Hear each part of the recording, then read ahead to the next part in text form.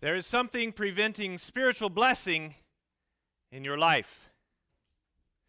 There's an obstacle to you receiving God's benefits and God's help in your spiritual walk. This morning, would you like to know what that is that's preventing that in your life?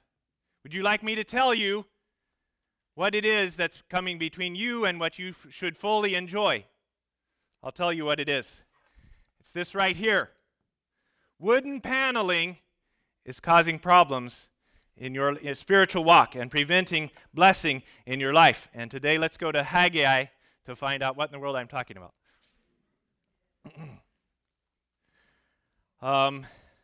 Just to introduce myself a little bit, my family were missionaries in China up until about 2 years ago, and then we, for political and family reasons, had to come back, and we're here indefinitely. We currently live in Somerville, and I work in that area and as a graphic designer, and we attend Mountain Ridge. And so I actually bring my daughter to the youth group here on Friday nights, so I know the Friday night crowd, and it's good to meet the rest of you this morning. And so thank you for having me. Let's go ahead and jump right into chapter 1, verse 1, and just a little bit background before we begin. The book of Haggai was written after Israel was taken away into captivity. They returned from Babylon. They rebuilt the walls, the gates, and their homes under Nehemiah and others. In those books, we read those details. They even started an altar, built the foundations for the temple, but of course, the enemies of the Lord always want to interrupt that if possible, and so they got it stopped by decree of the king, and then later that was overturned, but they didn't continue building it. And so the Lord sends Haggai to bring a message to address and confront them about this situation of an unbuilt temple for him. So in Haggai verses 1 and 2, in the second year of Darius the king, on the first day of the 6th month, the word of the Lord came by the prophet Haggai to Zerubbabel, the son of Shealtiel, governor of Judah, and to Joshua, the son of Jehozadak, the high priest, saying, Thus says the Lord of hosts, this people says, the time has not come, even the time for the house of the Lord to be rebuilt. In the first 6 words, we already have a big problem here. This is a book of Israel's history, written by a Jewish prophet, and yet who is it dated by? It's dated by a pagan king. This is how upside down everything is in Israel. A uncircumcised Gentile king is by whom they have to date their books of history because they have none of their own. That's how far gone the kingdom of Judah is. Haggai mentions these 2 men, Zerubbabel and Joshua. As I read, I'll probably skip their titles, though Haggai puts them in every single time. And I think one of the reasons he does that is because they were, yes, appointed by the Babylonian ruler, but Haggai says their authority and their right to rule doesn't come from him. Doesn't come from this pagan king that we date the book by. It comes from the Lord, and it comes from their genealogy. It comes from who their great-granddaddy was. Interestingly, Haggai himself does not list his genealogy. His authority is, thus says the Lord, and he says so many times during the book. Let it be the case with us, especially those of us who teach from the pulpit here. This is not my opinion. This is not how I would like it to be. Thus says the Lord, and not much else. I think the Lord is using sarcasm. I think you could even hear a little bit of a whiny tone in his voice when he repeats their words back to them. Sometimes if our kids start complaining, we like, oh, Daddy, it's so far, and I can't. We make, kind of that mocking. Kind of imagine God here being a little sarcastic, a little, he's making fun of them a little bit. He says, the time hasn't come, even the time for the house of the Lord to rebuild. Well, when will be the time? It's not time yet. Well, when are you going to be satisfied? When are you going to be happy to rebuild this temple? And so he comes in and has some fairly biting things to say to the remnant there under Zerubbabel and Joshua.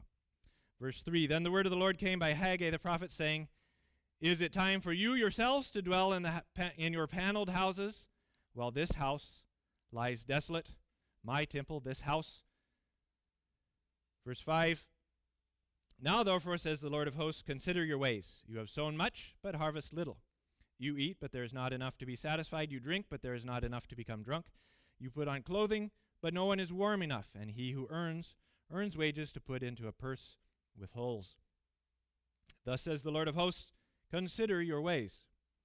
Go up to the mountains, bring wood and rebuild the temple, that I may be pleased with it and be glorified, says the Lord. You look for much, but behold, it comes to little. When you bring it home, I blow it away. Why, declares the Lord of hosts? Because of my house, which lies desolate, while each of you runs to his own house. Therefore, because of you, the sky has withheld its dew, and the earth has withheld its produce.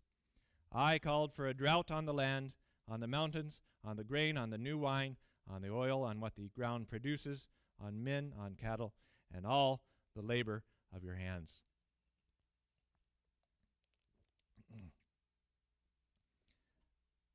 God is saying there's something off here. There's something disproportionate here. Normally, only kings and rulers and the rich could afford to panel the walls and ceilings of their homes. And I notice here at Terrell Road that you're maybe somewhere in the middle there because you've only got half of the walls with wooden panels here. The Israelites had just returned from captivity, I think 16 years or something ago, and in that time they'd set up their lives and even had time to embellish their own homes. And there's a problem with that. God says, wake up, think about this, set your heart on this, literally.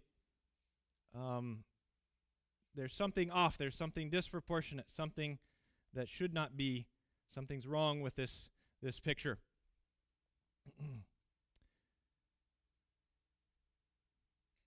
They had not been experiencing the blessing that the children of Israel, that the people of God should have been experiencing.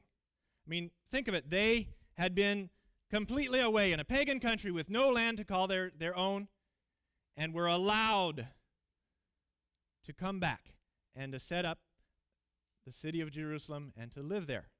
That in itself is incredibly amazing. But then the daily life, the reality was that they worked their tails off and had very little to show for it. And God had been doing that to them. His own people. He had been sabotaging what they were doing, and he hoped something would go off in their heads. Alarm bells would be ringing. Something's wrong here. God is not continuing to bless like he has. We're the people of God. We have a covenant with the God of the universe. We can expect to see material blessing that were promised in the Old Testament. And they weren't, and it didn't really bother them. It didn't really upset them. They didn't take long enough to try to figure out what was going on. And so God sends Haggai to them to spell it out for them. And says, this is why it's been happening. I've been doing it. I hoped you would wake up. Apparently I need to spell it out for you. And so he appeals to them. He appeals to their mind. He's using logical arguments. He's using sarcasm, I think. But he's saying, let's think about this. Is it time? He's using rhetoric to convince them of the truth of these things. He's appealing to their emotions. Literally, set your heart on this. Consider your ways. Set your heart on it. Stew it over, mull it over, think about it. Meditate on this, what's going on. And then it's not enough for us to acknowledge that there's a problem. It's not enough for us to also get a little emotionally involved, a little upset about it. If only that happens, that's not obedience, and that's not what the Lord wanted. He wanted them to decide, yes, we're going to act on this. We're going to do something about this. We're going to change. And so he says, the way you're going to show that is by going and getting wood and actually building this house and finishing what you started. They hadn't been thinking. They hadn't been worked up about this. Their emotions hadn't involved, and they certainly hadn't been obeying. And so now he's asking them to do that directly. It's interesting that they were taken away into Babylon because of gross, conspicuous sins. They had been worshiping idols, and they had been intermarrying with other nations so that there was no difference between Jew and Gentile, and no difference between the people of God and the others, or none apparent, of course, to the eyes of others. And I think that's very important throughout the Old Testament and here too. What do the other nations think of God looking at your lives? And the answer was, not very much at all. There was very little to see that was different between the people of Israel and the other nations. And that's why God decided it would be better to remove any testimony of me than to let this extremely poor testimony of me remain and continue to get worse. And so he took them away to Babylon. Now they repented in Babylon, and finally the Lord listened, as the Bible uses that language, and brought them back, reestablished them. This time the sin isn't that type of sin. It's not a big, obvious sin. And yet it is a sin. It's a sin of just inertia, inaction. And the root was in their heart. The root was their priority. The things of God had become less important than the other things in their life. And no one, obviously, that I know of, sat down and said, okay, this is how we're going to do it. We're going to prioritize our other things above God. It just happens, doesn't it? These things crowd out the important things. The immediate crowds out the essential. And that's what had happened to them, I think. And so they started with zeal. They started with excitement. They started with every good intention of worshiping the Lord regularly in a house worthy of him, where there had been none, to reestablish that. And somewhere along the way, they hit a few roadblocks. They had a few troubles, and that initial burst died down. That initial flash died off, and they never started up again. And so the Lord has a few things to say about that. He does not stand by idly while these sort of things happen. He says, I want a temple. Does the Lord need a building? Is he concerned with how attractive and how grandiose the structure is? Does he look at Terre Haute Bible Chapel and say, well, it's no Notre Dame?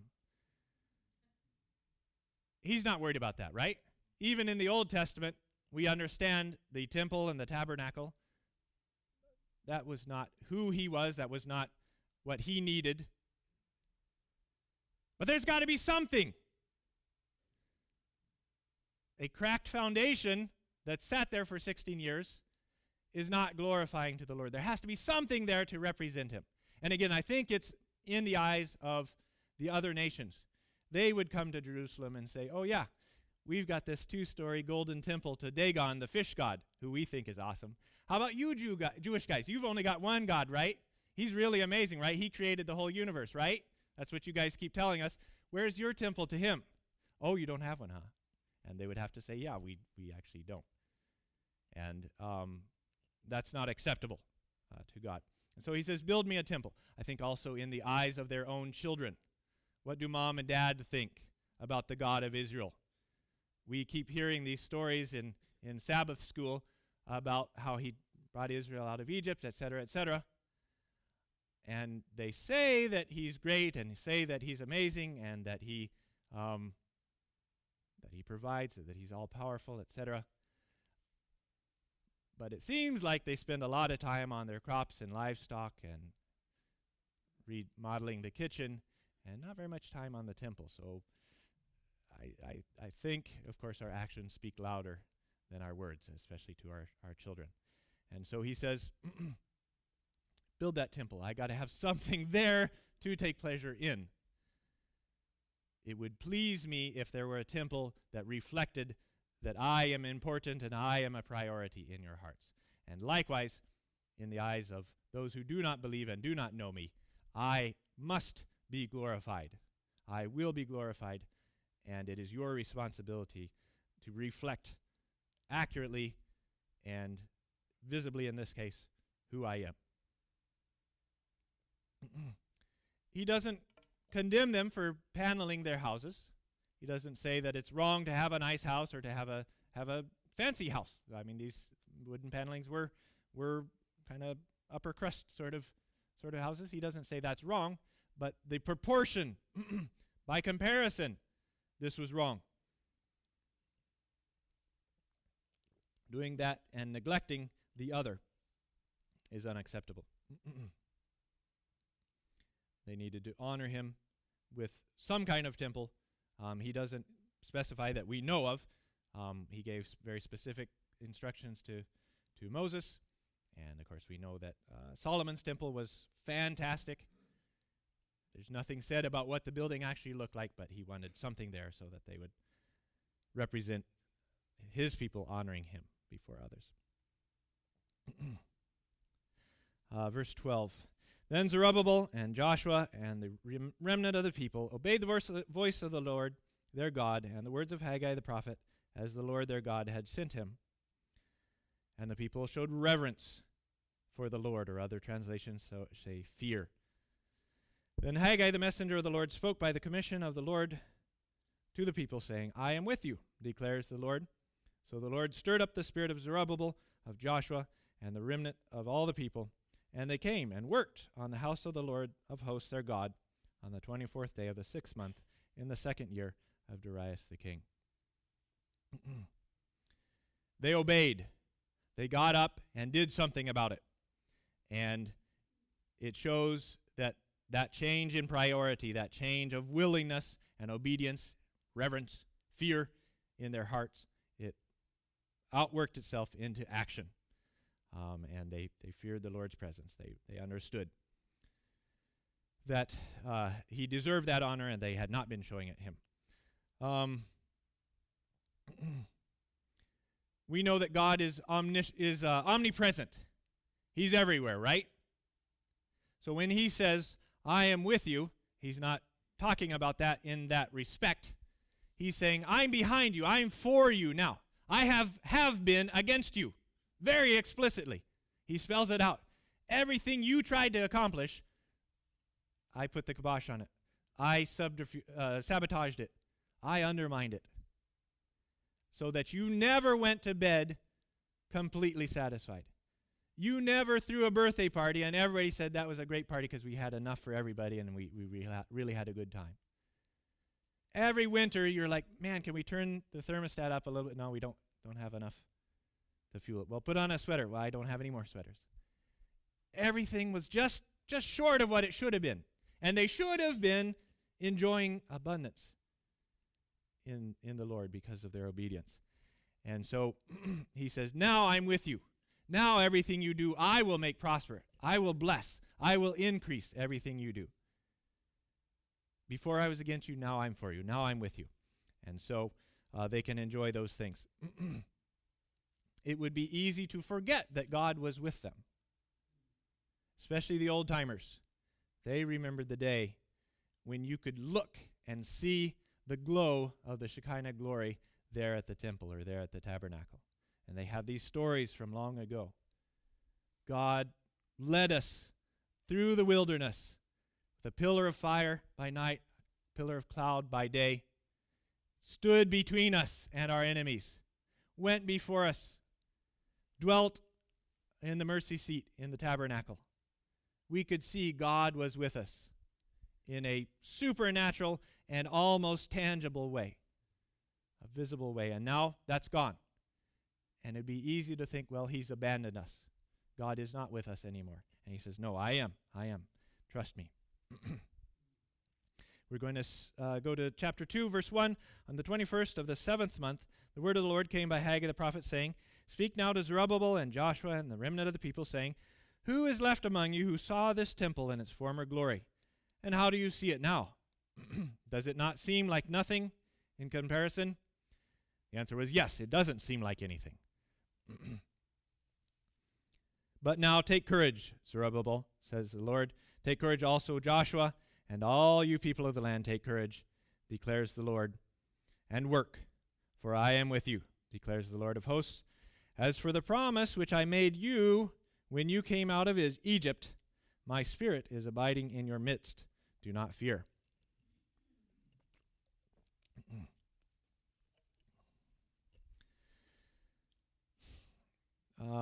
About 16 years ago, they laid the foundation, and a big cry went up from the crowd, but it was a very confusing cry because all the youngsters were like, yes, we're back.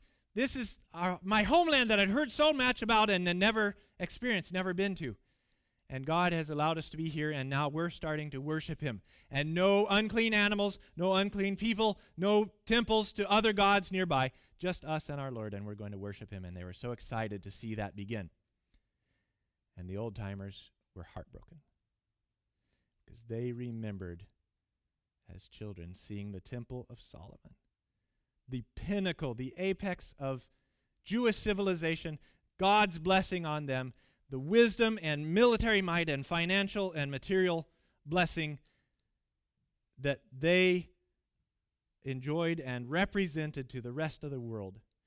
This is what the God of Israel does for those who obey him and trust him and fear him. This is where we worship him. And that was gone. And pagans came in and took every last bit of it, razed it to the ground. And so they got back and they built a little foundation out of stones. And they said, those days are gone and we'll never see them again. And it would be easy for them to be discouraged. It would be easy for them to think, well, that we'll never experience blessing like that again. And in one sense, yes, they would not. Those days are gone. But the Lord says, it seems like nothing, doesn't it? It seems like there's nothing going on here. It's going to be hard. You're going to have to work at this. You're going to have to overcome a little disappointment. It's not going to be like in the olden days. And yet, keep working. Take courage. Strengthen yourself with these words. I'm with you. I'm behind you. I am blessing now that you have obeyed. And so see this through to the end. Do not get discouraged. Do not get disheartened.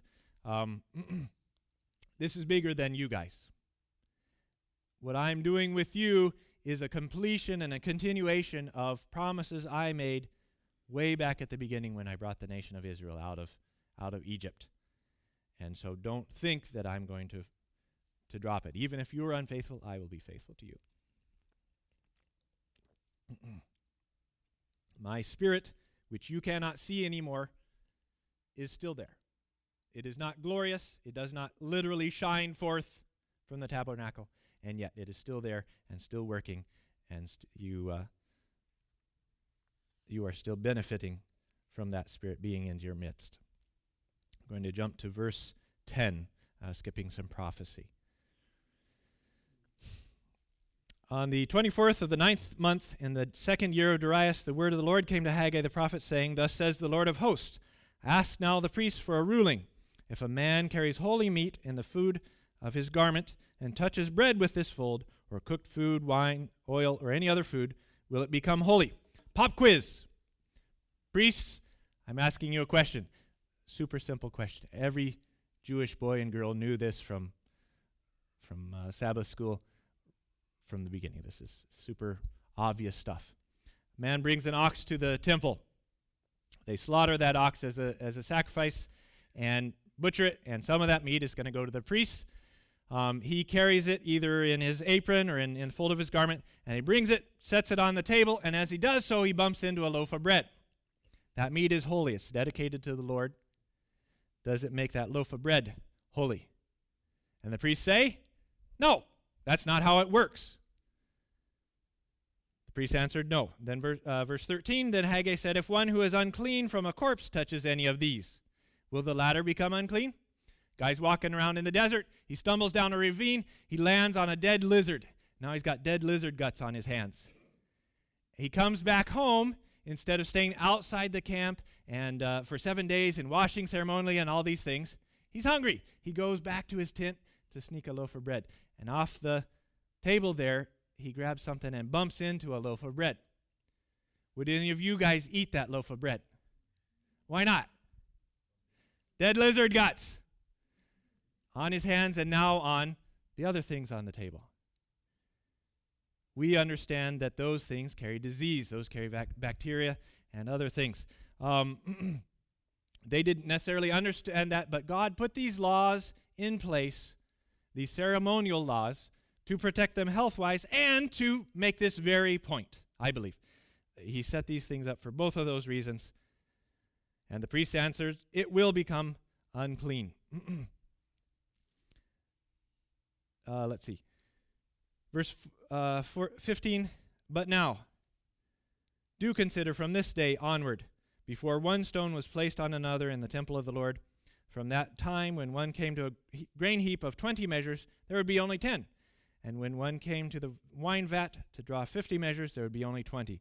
I smote you and every work of your hands with blasting wind, mildew, and hail, yet you did not come back to me, declares. Sorry, we skipped verse 14. The key to what he was saying with the uncleanness. Verse 14, then Haggai said, so is this people. This people is just like that guy with dead lizard guts on his hands. And so is this nation before me, declares the Lord. And so is every work of their hands, and what they offer there is unclean. And so he says, because of that uncleanness, because of everything you did for me and everything you brought to me was unacceptable. Just as no one would accept a piece of bread that had been touched by someone who had been offered to you by someone who had dead lizard guts on their hands, the Lord also cannot accept from their hand the offerings and the worship that they brought. And he says, that is why you would work so hard, you would bring it all in, you thought you were set, and when it actually came time to get food for the winter, it was gone. It just disappeared. I did that. I was putting that in your life to wake you up. Verse 18, do consider from this day onward, from the 24th day of the 9th month, from the day when the temple of the Lord was founded, considered, is the seed still in the barn, even including the vine, the fig tree, and the pomegranate, and the olive tree? It has not borne fruit, yet from this day on I will bless you. So God's using a word picture, an object lesson. He's explaining that if there is sin, if there is wrong priorities in your heart, if you are not truly regarding God in the way that he should be held, glorious and fearful, if that is not there, then anything you do, your work, your worship, is not acceptable to me. In fact, that sin will contaminate these things. They're unclean to me, even though they should be, of course, very acceptable. When we go to the hospital, we're not worried about other people. We're not worried about getting other people healthy, are we? We're worried about sick people getting us sick. It only works that way. It doesn't work the opposite way. And so he's saying the same thing is true spiritually. The things that we do that I think sometimes, obviously if you ask any of us, we wouldn't say this, but I think sometimes we maybe fall into that way of thinking that, yes, I know something's not right in my life, but if I work a little harder and I do more and I'm more involved at chapel, that will kind of overcome that or maybe get me to a place where I need to be. And God says, no. If there is sin, if there is wrong priorities, if there is a lack of fear and reverence for my name, then it doesn't matter how much you do. None of it is acceptable. I cannot bless, I cannot work with and increase any of what you do as long as that sin and those sinful ideas, attitudes are present. And so we cannot sanctify ourselves in doing good things, in doing things that should be good, should be acceptable to God, are the things that He desires, but they are undesirable if that sin is present. And so also here at the end, I'm not sure exactly what's going on, but my understanding is that there was a delay. After they obeyed, they still didn't see blessing. And it would be easy to be discouraged. Sometimes we want God to work like a vending machine. We put 50 cents in, we get a Kit Kat bar out. And God doesn't work like that necessarily. It is not necessarily one for one. It's not necessarily right away. And He says, what are you going to do about it? Are you obeying just for the Kit Kat bar, or are you obeying because that's what is desired of you and that is what is right? If your attitudes are right, if your reverence and fear is there, then you will obey when things are bad, when things are good, when the blessing comes, when it doesn't come. I will bless. There might be a delay. You might still see the lingering effects of the former way of life. But God says, trust me, I will begin to bless you from this point on. I want to draw some New Testament parallels, and I especially want to look at it in this way.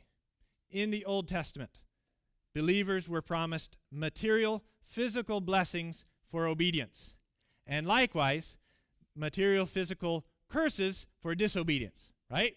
Nation of Israel stood before the mountain, and Joshua said, will you obey? And they say, yes, we will, and I'll increase you. The Lord says all these things to them.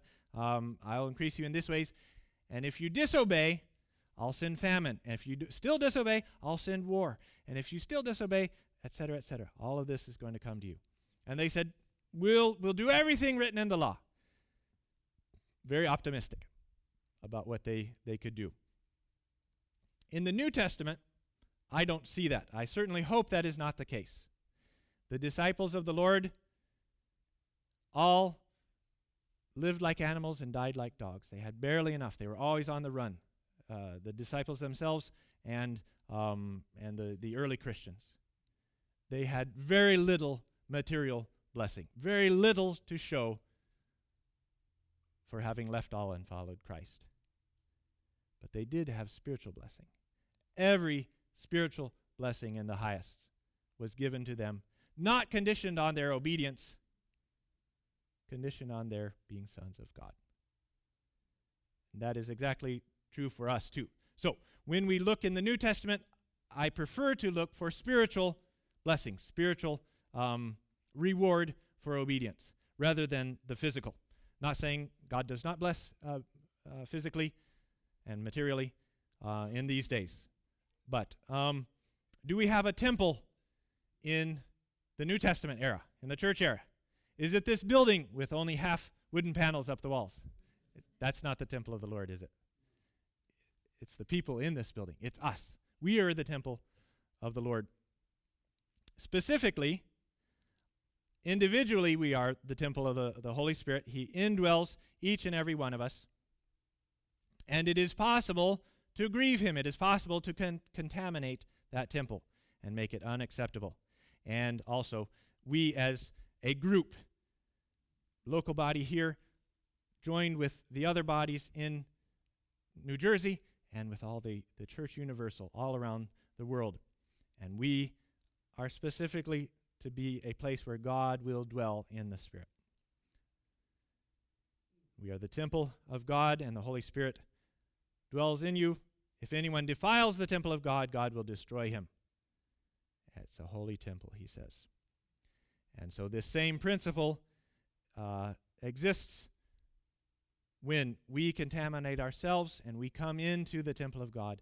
That will spread to others. That will ruin, that will sabotage the blessing and the progress that should exist. And so he says, when you get together, take a look at that, because folks at Corinth were not, and he was punishing them with weakness and sickness and even death. I don't know if that is directly applicable to the church in this age. That may have been only a early church thing, but nevertheless, we should be extremely careful, should we not, of coming into the house of the Lord, again, the people of the Lord, with the wrong attitudes in our heart and sin in our hearts. He says, don't touch what is unclean, and I will receive you. Conversely, if you do touch what is unclean, I cannot receive you, is the principle. And so God promises all these things. He promises to be with us, with you always. He promises that the Holy Spirit will be with us forever. He promises that he will be with us just as he did in that day, and that we can count on that, and when the going gets tough, we can rely on his promises. Maybe this morning he's rebuking us a little bit. He was very gracious and yet very pointed, a little sarcastic, and laid his finger right on it for the folks then. Maybe this morning it's the same as well. We need to take a look at ourselves as well. So let's consider our ways. Are we offering things that are unacceptable to God? Are we experiencing a spiritual drought? Again, so if our business isn't going correct, I don't know, that could be a sign. You could take it as such, or our whatever endeavors we are to gain material blessings. But this morning I want to concentrate on our spiritual endeavors. Are we lacking there? Are we not seeing a return that we might expect? Are we dissatisfied? Do we go to bed at night and say, man, I really expected more people out. I really expected more people to respond. I really expected God to bless and show us that he was behind what we were doing. If that is something that you've been thinking about, or that's something you're kind of realizing, yeah, it's been a little bit dry. We have had a dry spell. Then maybe we need to consider our ways. A quick fact check, a quick litmus test. How much time do we spend on paneling our houses versus paneling the Lord's house? If that proportion is way off, then I guess we could guess what Haggai might have to say about that. And as a group, as a temple of the Holy Spirit, are we seeing what we expected? And have you bought in? This is my group. This is the only place that I have to edify the church of God, to build up his temple. And if I'm sitting in the back, and no offense to you in the last row there, if I'm metaphorically sitting in the back, uninvolved, standing back to see where this is going and whether I'm going to pitch in and give to this, then God says, go, start cutting down some trees. Start bringing in the timber. Start building this house up in a spiritual matter, okay? In a spiritual manner. Yes, we do need finances to keep this place going, but that's not what he's talking about here. Or not what I'm talking about here anyway. You have a spiritual gift. It needs to be employed here. You have been commanded to edify the house of God, to build each other up as living stones. And if you're sitting off to the side for whatever reason, then he says you're not fulfilling that. And I am not glorified by that. I want to see a spiritual house where the stones get along and can work together and accomplish things for me.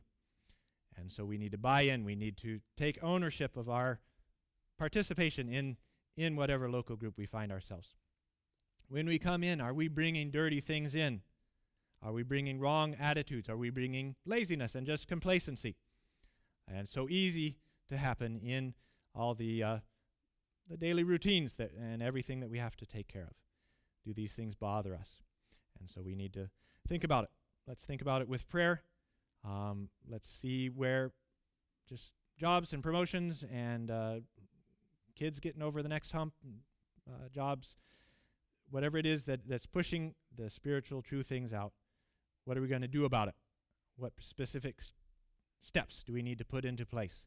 What do we need to plan? What do we need to give up in order to have the time to do these other things? If we realize I'm watching Netflix every night when I need to be doing something else, then we got to cut that out somehow. Replace those things with the things we want to accomplish. Heavenly Father, we thank you for your rebuke of the people of Israel in Haggai's day. We pray that we would be open and listening for such a rebuke today, especially if we've kind of felt that we're not seeing what we expected. We're not experiencing either the personal blessing or the corporate blessing that we expected from the Lord in this area. And so we pray that we would be honest, that we'd be truthful, that we'd talk about this among ourselves as to why that may be. What are we bringing? Are we bringing fear and reverence, desire to glorify God to our children, to other believers, and especially to those who do not know you and have only us as an example of what God might be like? Let us be those who edify, those who participate, those who act, and are willing to reorder our lives and reorder our priorities in order to see you glorified. I pray this in Jesus' name. Amen.